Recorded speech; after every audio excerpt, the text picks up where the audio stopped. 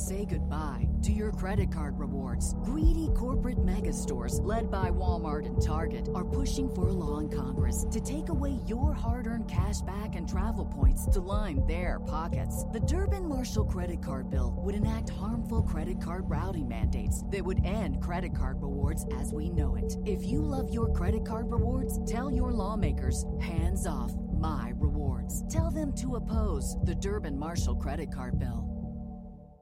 Hello, and welcome to This Day in History. Here's what happened on August 6th.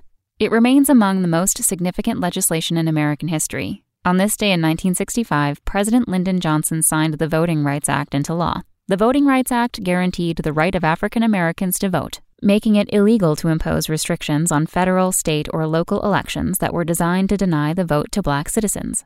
Although state and local enforcement of the Voting Rights Act was often weak or non-existent, the law was still a vital step forward for the civil rights movement, giving African Americans the means to legally challenge voting restrictions.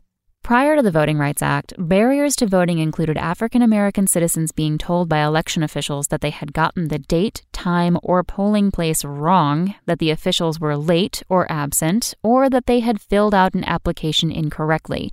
Would-be voters were also subjected to literacy exams or other tests that asked them to recite the entire Constitution or explain arcane provisions of state laws.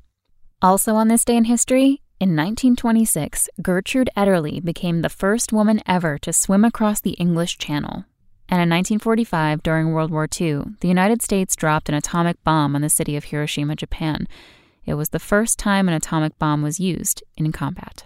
That's all for today in history. Tune in tomorrow to learn a little bit more about the world around you. And of course, have a great day. Spoken Layer.